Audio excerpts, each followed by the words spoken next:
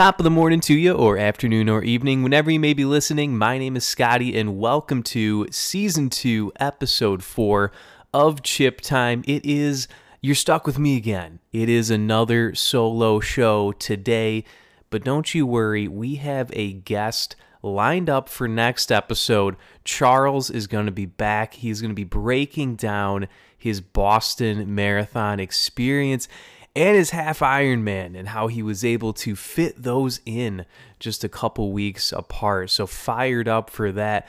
But we still have plenty to get to today. We have our first race plan of the season as I am going into a 10K just about 12 hours from where I'm sitting at right here. It's going to be Saturday morning, May 7th. So I'm going to be going over a brief training update, what my plan is for that race, and just see how this Rust Buster goes, because it is the first one of what hopefully will be a long, healthy, injury-free season. We also have some track and field to break down from last week, where we had the Peyton Jordan meet, the Penn relays, the Drake relays, quite a lot going on.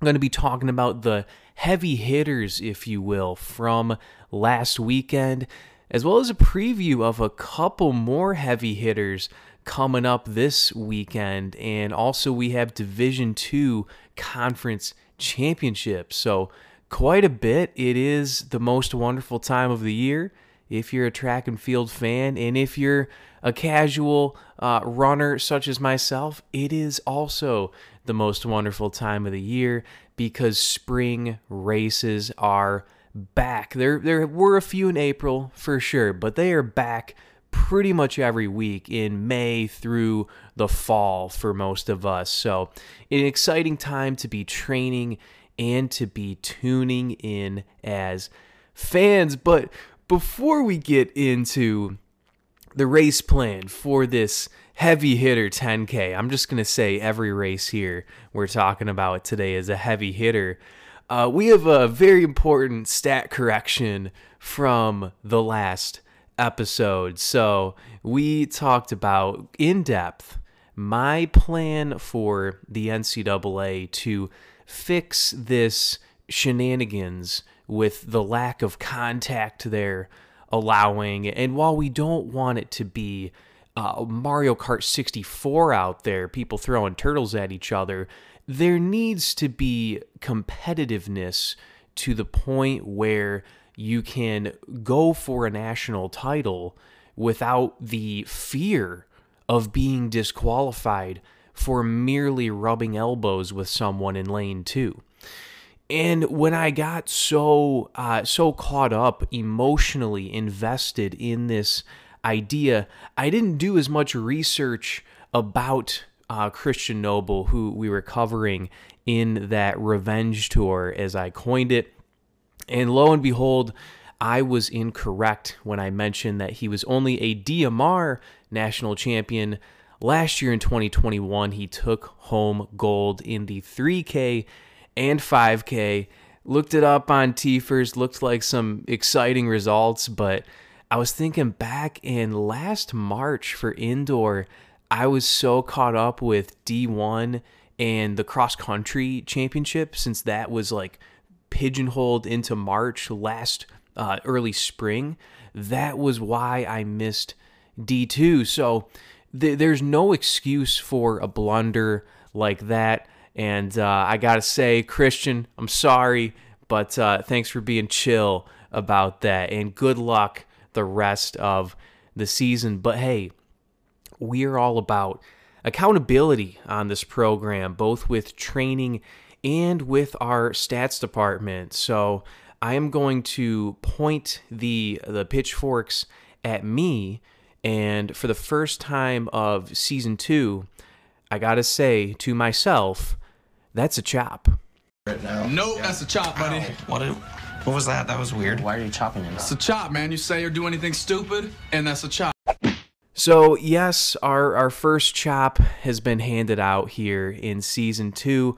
Hopefully not too many more for me, but that was definitely something I wanted to clear up, because when you earn national titles, and especially when I'm making an argument about title races, you gotta give credit where it is due. So switching gears to a much lower level of training and competitive racing, my 10K for tomorrow. Why did I sign up for this one?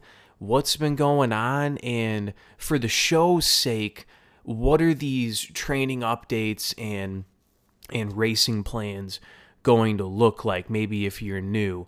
Well, what we did a lot of in season 1, we being me and my co-host Mike, who certainly will be joining us soon here. He's actually running the Indianapolis half marathon tomorrow, so should have got him on here for his race plan. But what we typically do is we set an A goal for your race, meaning if everything goes right, this is the result I feel my training will get me to. And then a B goal as well, because we've all been in races where whether it's early or in the middle, things just aren't going as you hoped. Maybe it's a stomach issue. Maybe it is the weather was not what you thought it would be. Maybe the course is more daunting than you expected and there's more hills or rough footing. I did a race years ago. It was a 5-mile leg of a marathon relay amongst us. And one of my miles was on like sand.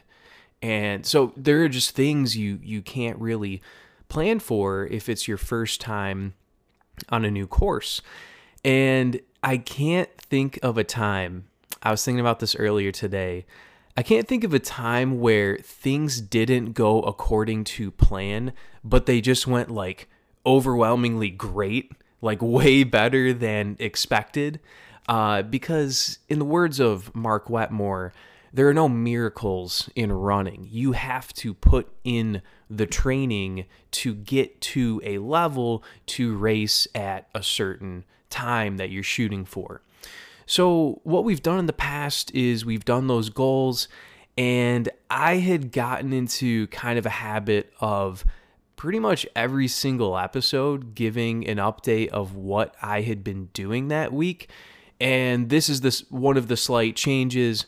We're not going to be doing that every episode. Maybe once a month or so. Maybe if Mike and I do a certain workout, we'll break it down. But I felt like towards the end of season 1 there in December, I was hopping on just like, yeah, I did more base training in the cold again. And it wasn't as lively of a conversation. But because it has been a while, I just wanted to give a more brief recap of how my winter training was structured and what I've been up to in the early spring going into this 10K. So going into the winter, I had my A goal of training, which was to remain injury-free.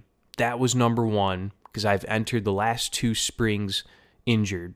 So I wanted to be injury-free and I wanted to get stronger. And so because of that, I sort of lowered my mileage and made that a bit less of a priority. Still wanted to be running consistently, but I really wanted to bolster my upper body strength because it had been 4.5 years since I had been consistently lifting upper body, and I just wanted to feel a little bit less frail, a little bit less Pillsbury, and just get something while I was in this lower mileage state of training. And in January, we had the famous Linkin Park episode of this podcast where I told you guys the secrets of how to feel jacked when you're a skinny dude at the gym.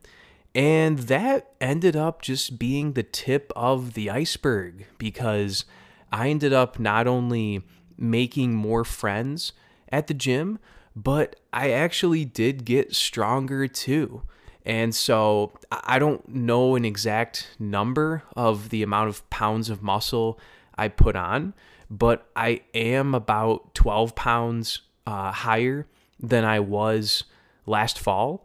It is certainly not all muscle. My belly will tell you that, but my shoulders and my chest are like noticeably larger, but also like it's functionally noticeable when I do planks and push-ups and other certain exercises, that these are a lot easier than they were when I had 4.5 years of not putting in that type of emphasis in my workouts. So with all that being said, in a broad 1,000-foot view nutshell, this winter I did about 18 to 20 miles of running per week.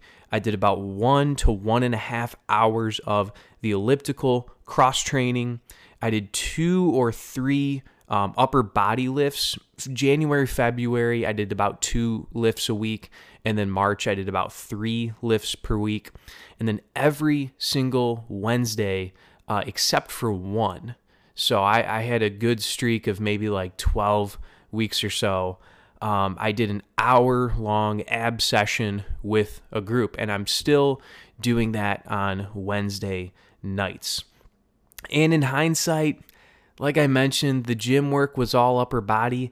Some hamstring and calf work would have been smart, but when you are a bro, it is easy to put the blinders on for those types of exercises. So as we kind of exit the winter block, I really didn't do any speed work, but in that 18 to 20 miles, I maintained a long run every week. I just wanted some kind of aerobic base while doing this gym stuff. So my typical structure would be 3 runs a week. It would be usually 2 runs of 4 miles, bringing it to 8, and then your 10 to 12 will put it to 18 to 20. Even got one long run of 18 miles with Mike and Joe with some of their ultra training. So I just kind of hopped in to people's long runs. I was that guy, just, hey, what are you doing? I'm just going to crash your party here. And easy paces all around. Like I said, no speed work there. So shifting into mid-March, April, it really was a period of shaking off the rust, because I had to kind of relearn what sub 7-minute mile pace felt like. As much as I have probably thousands of miles in my legs at that pace, when you're doing the type of training I did that was all base running, all in my easy pace zone for the most part, you got to get back to that mentality. So it was shaking off the rust really, I'll be honest, probably longer than I needed to. I probably could have started doing some more anaerobic work in late March or certainly in April. But here in the great state of Michigan, we were blessed with essentially an extended winter. It really just did not let up. And even the times where we didn't have snow, it would just be 32 degrees and windy. And there just never was a day where I was like, I'm going to do my first workout of the spring, really through even most of April. So actually just a week ago, so Friday of last week, 8 days before race day, was my first workout. And the word workout, for anyone that hears that and says, what do you mean that was your first workout? You listed off all these things you're doing in the gym and all these runs you're going on. The word workout in the running world is really any time you're dipping into an effort level of your threshold variety. It could be either a tempo run, it could be a fartlek, it could be work on the track, it could be hills, but it's anything where you're not just bopping along on the roads or the trails, and you're putting a higher amount of effort in. And so I always, probably since 2015 maybe or 16. I start every spring with the same exact workout. It is a fartlek that is 3 minutes on, 2 minutes off times 5. And I love this workout because it's effort-based. No matter what kind of shape you're in, you can do 3 minutes at a faster than normal run pace and then recover for 2 minutes of jogging at more of your standard pace.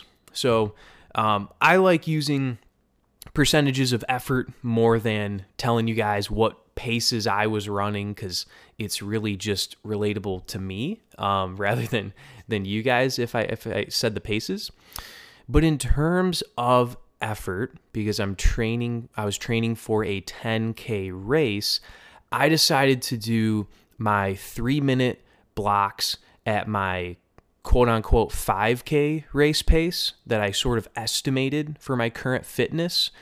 And then for my 2 minutes off, I still ran at the steady pace zone, which is 70 to 75% effort. So I didn't really back off to like a recovery pace. You want to keep that rhythm going so it's less of a gear change between the ons and the offs. So my workout was a full mile warm up at the steady pace zone, went right into the 3 minutes on, 2 minutes off times 5. That covered about 3.5 miles, maybe 3.6. And then I had a cool down mile again at that steady pace zone, and happened to have beautiful conditions out there.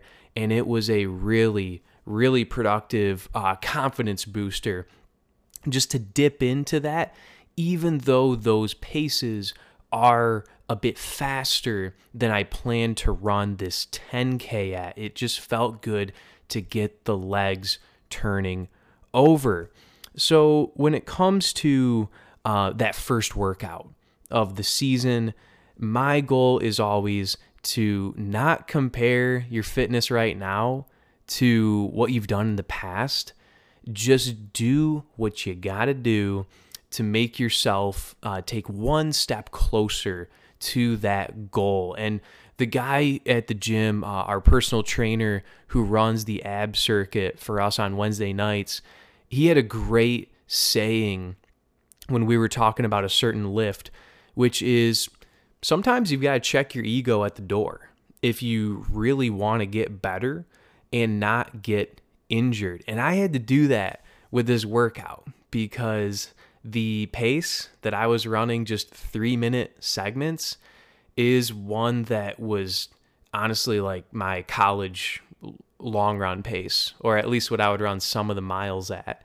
So yeah, it certainly is something that if you wanted to be Uncle Rico and think about the glory days, you would be discouraged. But what the trainer at the gym and I were talking about was a certain exercise called the rear pec flies.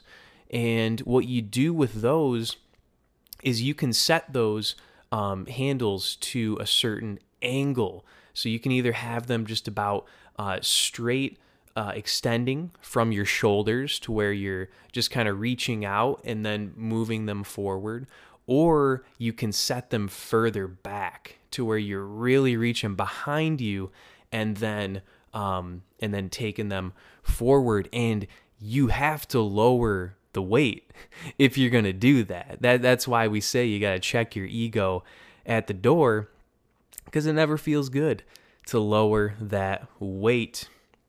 But that's how training has been going. I did attempt one more light tempo run earlier in the week, and it didn't go great, but I did hit a couple decent miles at around the pace I plan to run tomorrow. So going into this, I know we mentioned A goals and B goals. I'm not that focused on time. The 10K, it's not my primary event. It's really one I signed up just for fun because there are so many 5Ks in this local area, and I didn't want to have my Rust Buster be like a half marathon or higher. So I just thought 10K sounds kind of fun. We'll give it a shot. And it sounds like this course, it's at a high school. It starts on the track, so that'll be kind of sick, actually. You start on the track, you kind of veer off around the school parking lot, and then I think we go to some trails. So I don't know if it is wooded trails or more gravel type trails, but potentially a little bit of cross country here, which gets you boy amplified and excited. So a little bit of cross country action potentially. So yeah, I guess you could say a goal, if everything goes right, would be to run under 40 minutes. I think that's like under 6:30 pace. So that would be if everything goes right. But I am more expecting of myself to be in that in the 41s probably somewhere. So averaging more around 6:40 or 6:45 per mile and squeezing it down if we're feeling better. So that is the game plan. Mostly just excited to get out there, see some people, be in the running community again, and start to string along some races here. So the real A goal, as always, is going to be to just stay healthy and have a good time. But I'm looking forward to it, and probably should be getting to bed pretty soon. If you know, last time we talked about some sleeping advice. So with that, I think it's time we take a quick break, and then we will get into our recaps of last week in track and field and our previews of what is going on this weekend.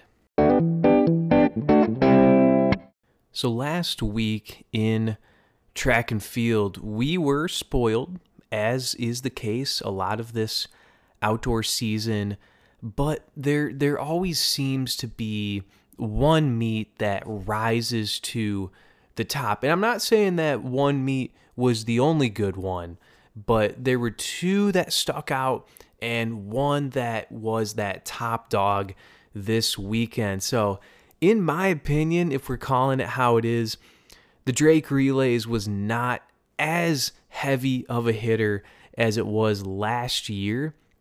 I think because they didn't have Peyton Jordan last year, if I'm remembering correctly.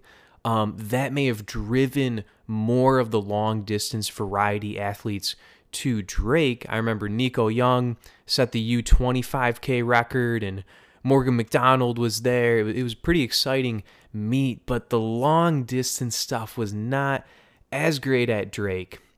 But the two meets that really did deliver were, number one, Peyton Jordan. The long distance stuff was absolutely crazy. Some of these 5K and 10K times that were thrown down, and women's 1500 as well. But the best meet of the weekend in terms of the viewing experience, I think it had to be Penn Relays. Penn Relays always delivers, and that was another one that we didn't have last year because the gosh darn Ivy League was not going to risk the COVID implications of having a track and field season, and so they did not have athletics. But thank goodness we were back in action at Franklin Fieldhouse, and there were some good teams there. There were some heavy hitters of professionals there. I guess heavy hitters is the buzzword today, but I'm telling you, there certainly were some of the heavy hitters there. And you may be wondering, Scotty, you said that this meet was on FloTrack Pro. How did you watch it? Because you were literally booing that service on the last episode. And I have a couple answers for you.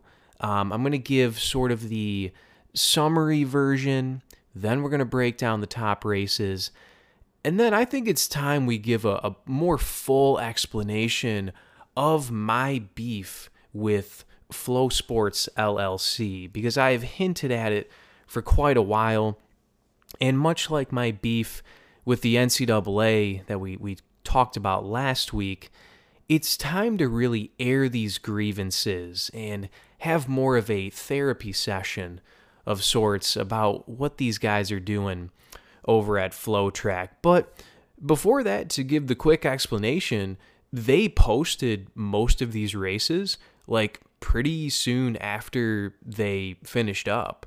So between like Saturday, or maybe it was Sunday, and like Tuesday, all of the heavy hitting races, I need to stop saying that. I need a shock collar.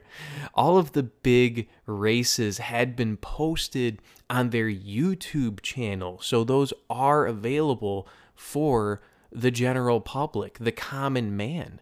And I am a common man, and I said, I have YouTube, so I might as well watch these. And even though you see the results beforehand, the entertainment factor for these relay races, you don't see in the result. It all goes down to how these races unfolded. So I'm going to be breaking down, just in my opinion, the top 3 races. The first one, it was gone in the blink of an eye, so there's not much to break down here, but Erriyon Knighton, who is 18 years old, United States track and field runner, made the Olympic team in the 200 last year as a 17-year-old.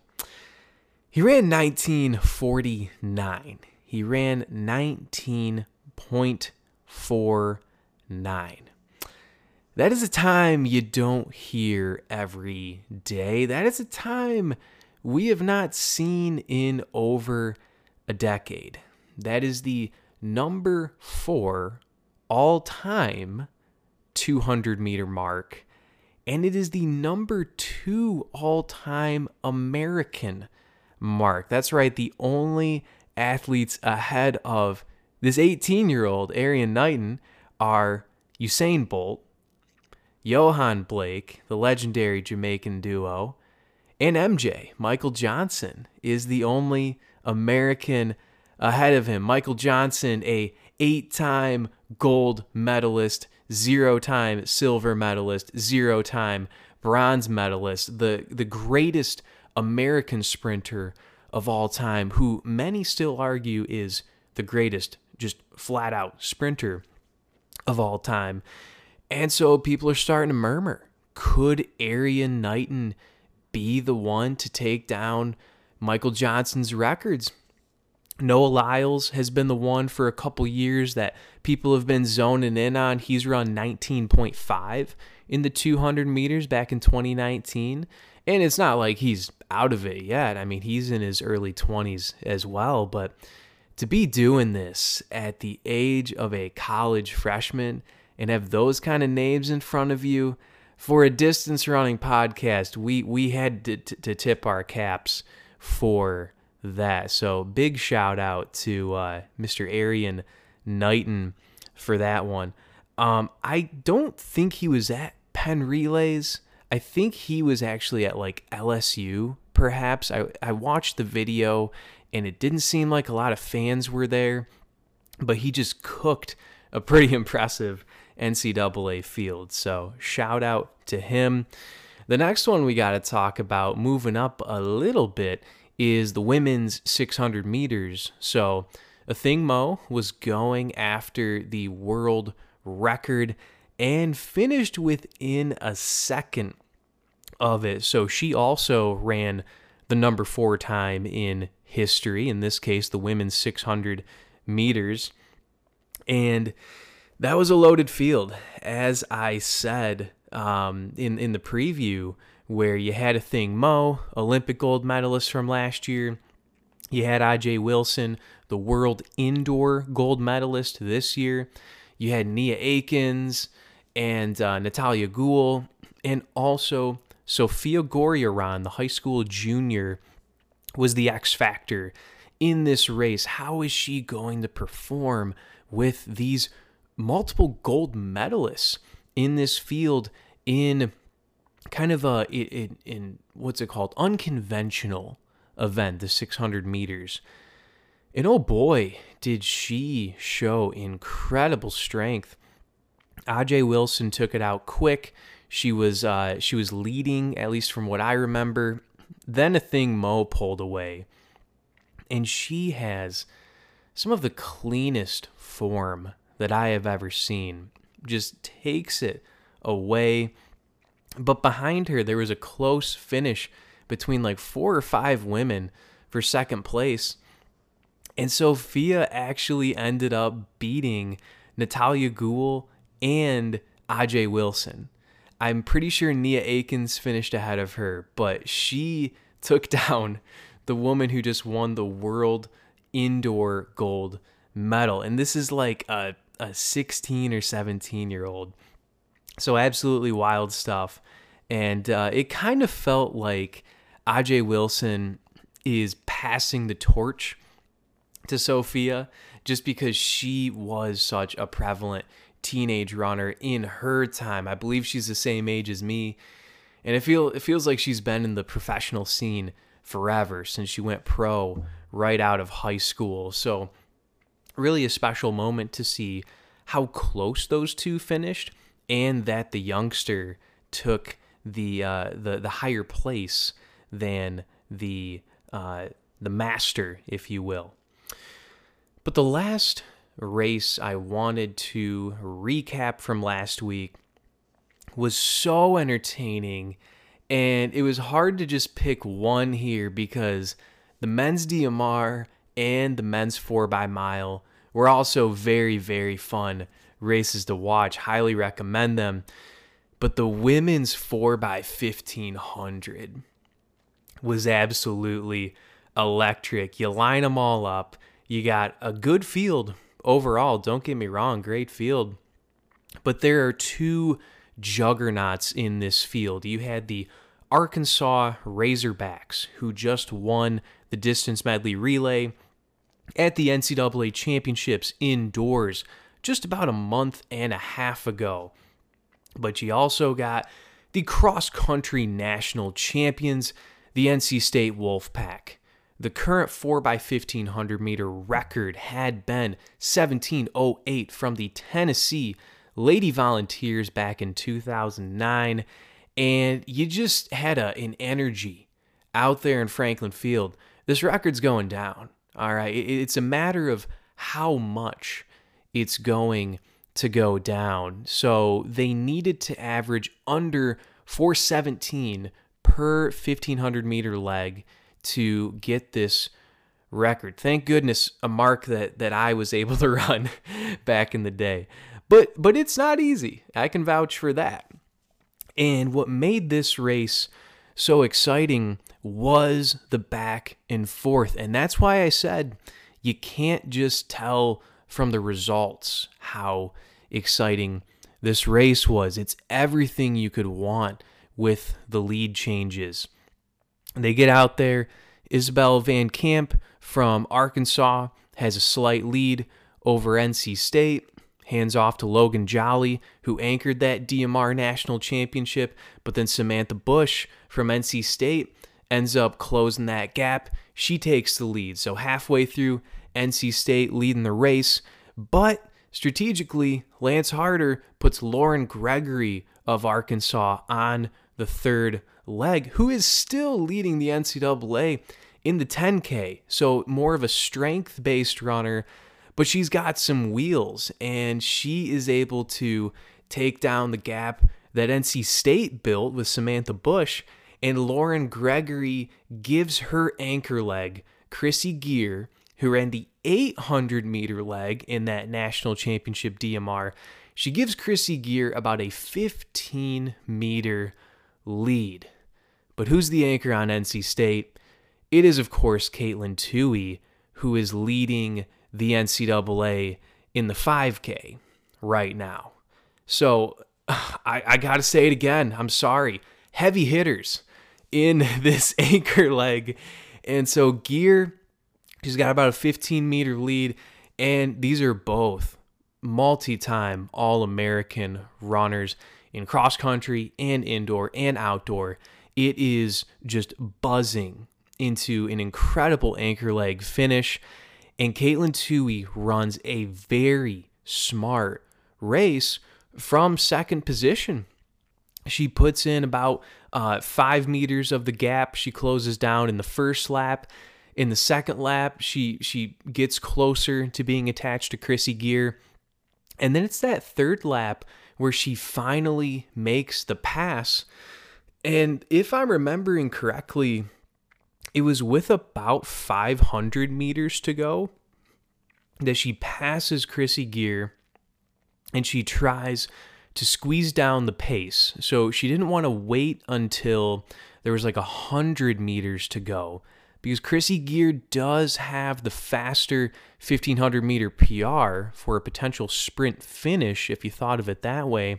Caitlin Toohey tried to assert herself a bit earlier, and she's pressing it. She's got the lead. She's taking it down, and she just finished second place in 2 events at Indoor Nationals. So you know she has an excellent sprint finish and is not used to being hawked down by anyone. So Toohey is pressing it, and you got to think about this too. Mentally, when you lose a lead that late, it's hard to come back. It's hard to kind of whip those legs back in place when you've relinquished a lead. But this is where she just did something absolutely incredible. They get about halfway around the track, and with about 250 meters to go, Toohey still in the lead, but Chrissy Gear engaged right behind her. She shifts into first gear. She shifts into second gear. And then she shifts into the Chrissy Gear. And she takes over Caitlin Toohey. And you see a bit of surprise, like, where did this come from? Because Toohey was absolutely cooking. But with 200 to go, Chrissy Gear just blows the doors off her. And it was still a close finish. Arkansas won by about 2 seconds. But it was an incredible race. The back and forth was so exciting. They all dogpile on Chrissy Gear after that finish. And they ended up running 16:53, which was, I mean, trying to do the math here, 15 seconds under that former record, and NC State was 13 seconds under that former record. So, like I said, just everything you would want from a track and field race, that delivered. And go to the Flow Track YouTube and watch it. I'm about to talk about my beef with those guys, but for that race, you have to watch it. It was incredible. And one thing someone brought up in one of the comments that I thought was spot on was, why don't we have, maybe not a 4x1500, but why don't we have a distance medley relay at Outdoor Nationals? Because the guys' DMR was so exciting as well. But I don't know what the reason is for that. It's probably not a very good one, because believe it or not, we do have the technology to measure these distances, 400, 800, 1200, 1600, that we measure on indoor tracks. I know it sounds confusing. I know it seems maybe unrealistic, but I swear, I know we have the technology to measure these distances on an outdoor track as well. I'm sure there are some who don't believe me, but trust me on that one. So in terms of this corporation, this limited liability company that I alluded to earlier, the Flow Sports LLC, known as Flow Track, in our case, why do I have an issue with them? Well, I'm going to do a little good cop, bad cop here, because it feeds into my grievances. As far as the good cop part of it, I am saying, not sarcastically at all, their coverage of Penn relays was phenomenal. You watch these races, they had great commentary throughout. They had more of a play-by-play variety, but also kind of a color guy giving some more input. And they called the race as well. They really did add to the excitement, and you could tell that they were able to communicate that energy that the crowd at Franklin Field was exhibiting. And when you hear me say something like that they did an excellent job, you're probably thinking, oh, okay, so your issue with them is probably just that it's an expensive subscription, right? Well, that's part of it. That is part of it, but that is not the whole puzzle. My issue overall with FloTrack, there's a couple things, is that they don't provide that level of premium content all year round. They do it a couple times a year. They do it at Penn Relays every year and maybe a few other meets. But a lot of the time, you just get the type of coverage where it's just you're watching the race and you're getting the type of commentary that's like, that was 63 seconds for 400 meters, which means they're on 4:12 pace. This guy is still in first. This guy is still in second. That is what you get most of the time. You get it from Runner Space a lot too. And I feel kind of bad even bringing that up because like you listen to some of these guys and you can tell they just don't know how to call a track race. But what really bothers me about FloTrack is they proved it last weekend that they have the talent and the knowledge and the analysis to do it in real time in an exciting way.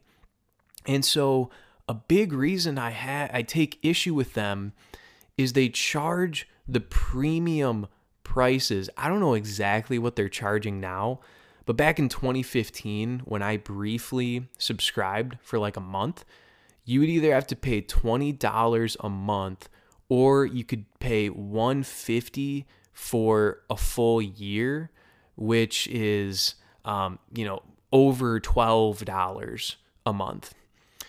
And to pay that much, which I would say is premium pricing, and to only get premium coverage maybe once a quarter or a couple times a year, it is outrageous in my opinion. And on their website, they put almost everything besides Workout Wednesday, which is great that that's accessible, everything else behind that paywall. Their documentaries, their race coverage, and even their like power rankings. They'll be like, hey, here's our top 10 NCAA men's cross country runners. Click the link to see the list. Oh, but you got to pay the money to see our rankings here. And it really just, in my opinion, that's why I take such issue with these guys, is if you're gonna charge premium pricing, deliver consistent premium coverage. And they don't do that. And it makes it even frustrating when they do, because they have the capability, but they just must not have the resources to do it all the time, yet they charge this money anyways. So that is why we boo when we see a good race is on FloTrack, because I'm out here, gosh darn it, fighting for the little guy, fighting for blue collar America, trying to grow the sport. And I am sorry, but if you are going to charge premium pricing, you better deliver a premium product to blue collar America. And that is what we do on this program, free of charge. So you're welcome.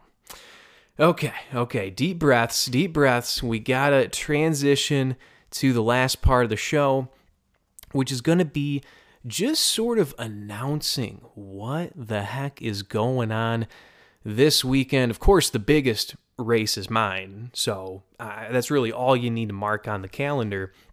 But besides that, which, yes, you'll get the Strava if you follow me there, there are two big track meets that are, I will say, very different from each other. One of them, we'll start here. There's another meet at Hayward Field in Eugene, Oregon, the Oregon Twilight Meet. This one's going to be on Runner Space Plus, and I have alluded to it before that last year's Oregon Twilight had an incredible 1,500-meter showdown between Cooper Teare, Cole Hocker, and Yared Nuguse.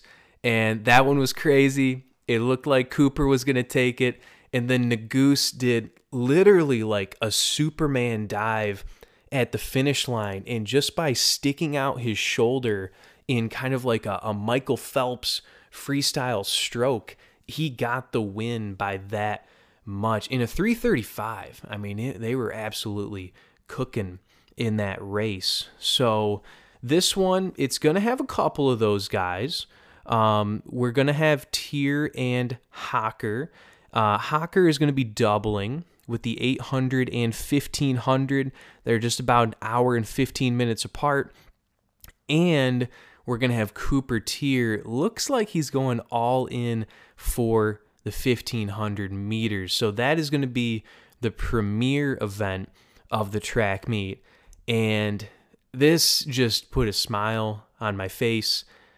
Oregon has named this the McChesney 1,500. And I didn't mention it, but in the Oregon relays a couple weeks ago, they called the 5K the McChesney 5K, which is named after one of the greatest distance runners of all time who you may not know. For whatever reason, Bill McChesney's name hasn't been as widely spread out as others.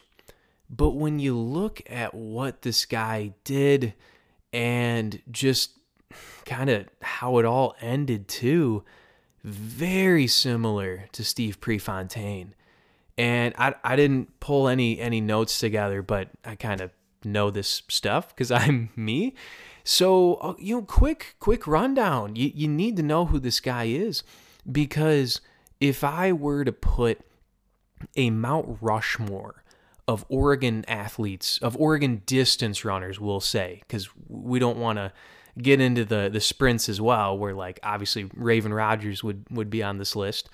But if I were going to put a long distance Mount Rushmore of Oregon male runners, just to make it kind of more compartmentalized here, my 4 would be Edward Cheserek, 17 NCAA titles. I think he's got to be on there.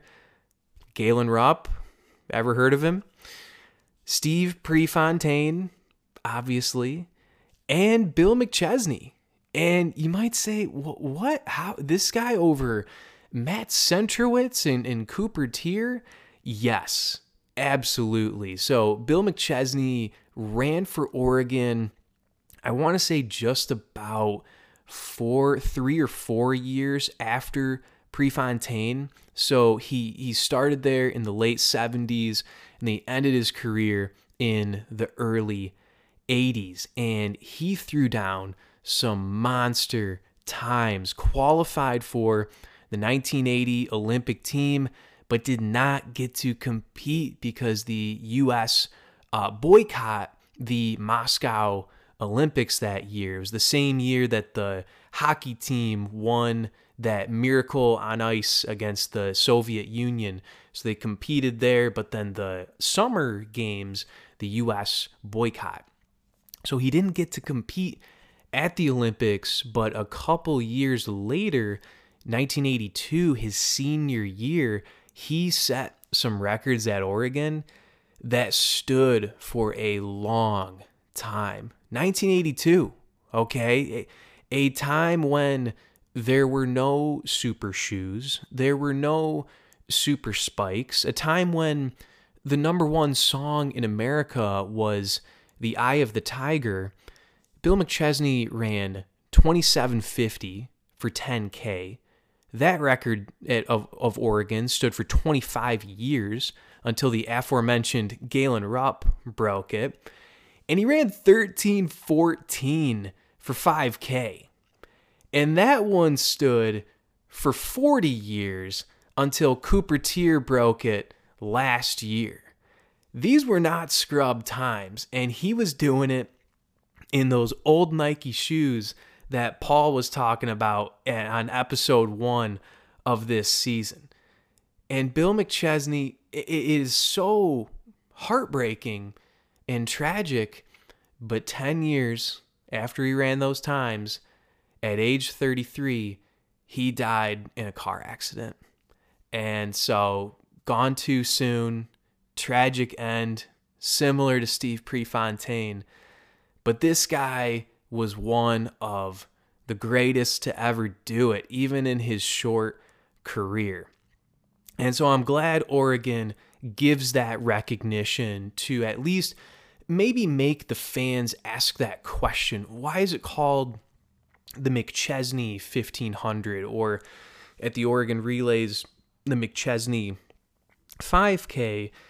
It is because this guy really was that good and that revolutionary for the sport. So that's the Oregon Twilight. The other meet is going to be a bit different. The Sound Running Track Meet. This one, I am apologizing again, but there's no other way to describe the talent that is combined at this Sound Running Track Meet other than to say we have some heavy hitters here. We have some heavy hitters in some 1500s and some 5Ks. And if you know sound running, these meets are more designed for athletes to get world standards. So they want to get fast enough times to be able to compete at the World Championship trials this summer and get that world standard if they make the team. So I have a long list of runners here. Women's 1500, it's really kind of the OAC versus Pete Julian's group. So you've got Alicia Monson and Sage Herta from the OAC, and then Shannon Osika and Sinclair Johnson from the Union Athletics Club. So it's OAC versus UAC, a little athletics club duel. The men's 1500, you've got Yared Nuguse making his outdoor debut.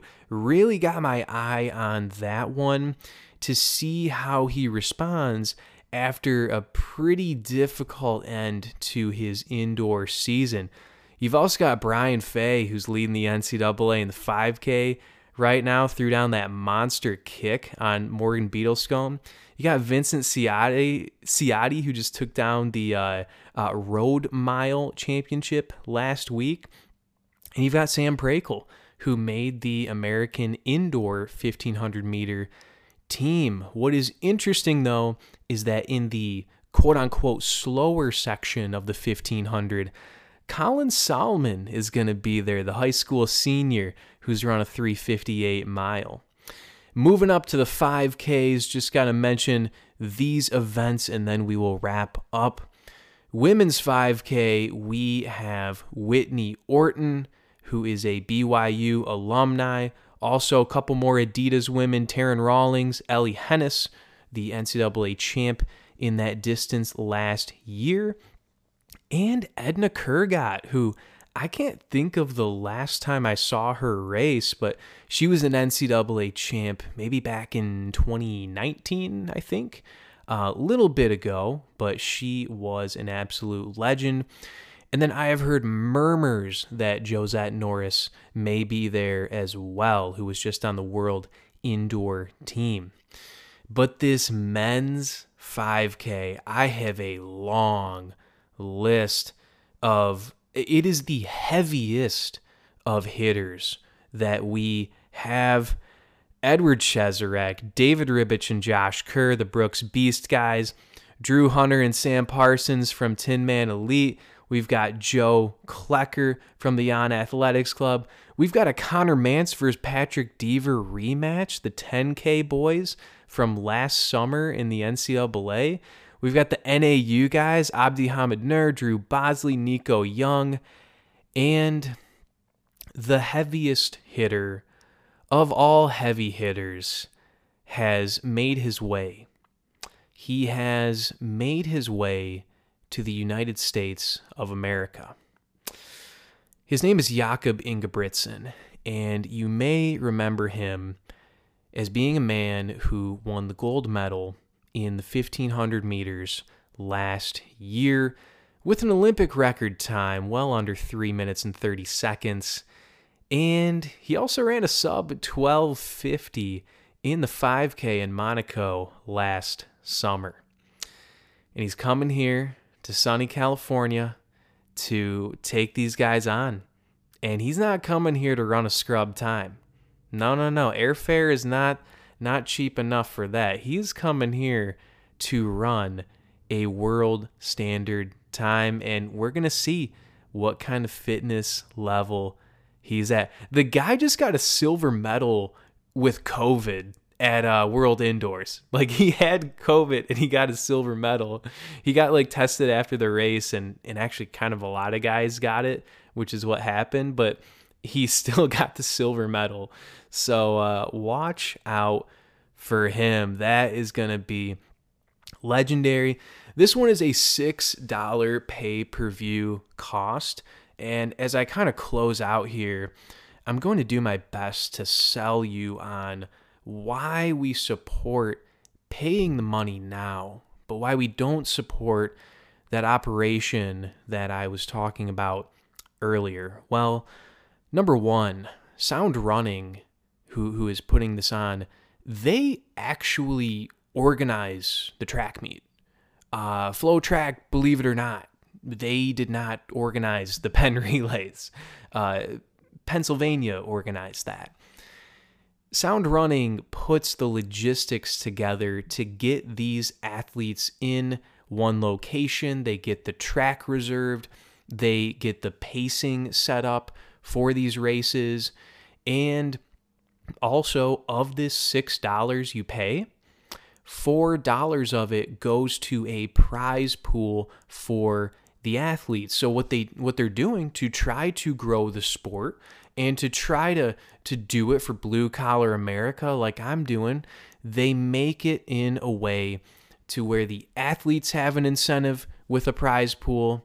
It is affordable enough to where they only do 3 of these a year, maybe 4. So, okay, I can pay $6 4 times a year. It's affordable for you, the consumer. And like I said, $4 to the athletes. I will gladly give $2 to the organization that is organizing the gosh darn event. So that is my sales pitch for making purchases such as this. We are a small business podcast. Support your local running store always. I say it again, support. I am a small businessman. I buy Girl Scout cookies as often as possible, and we support Sound Running.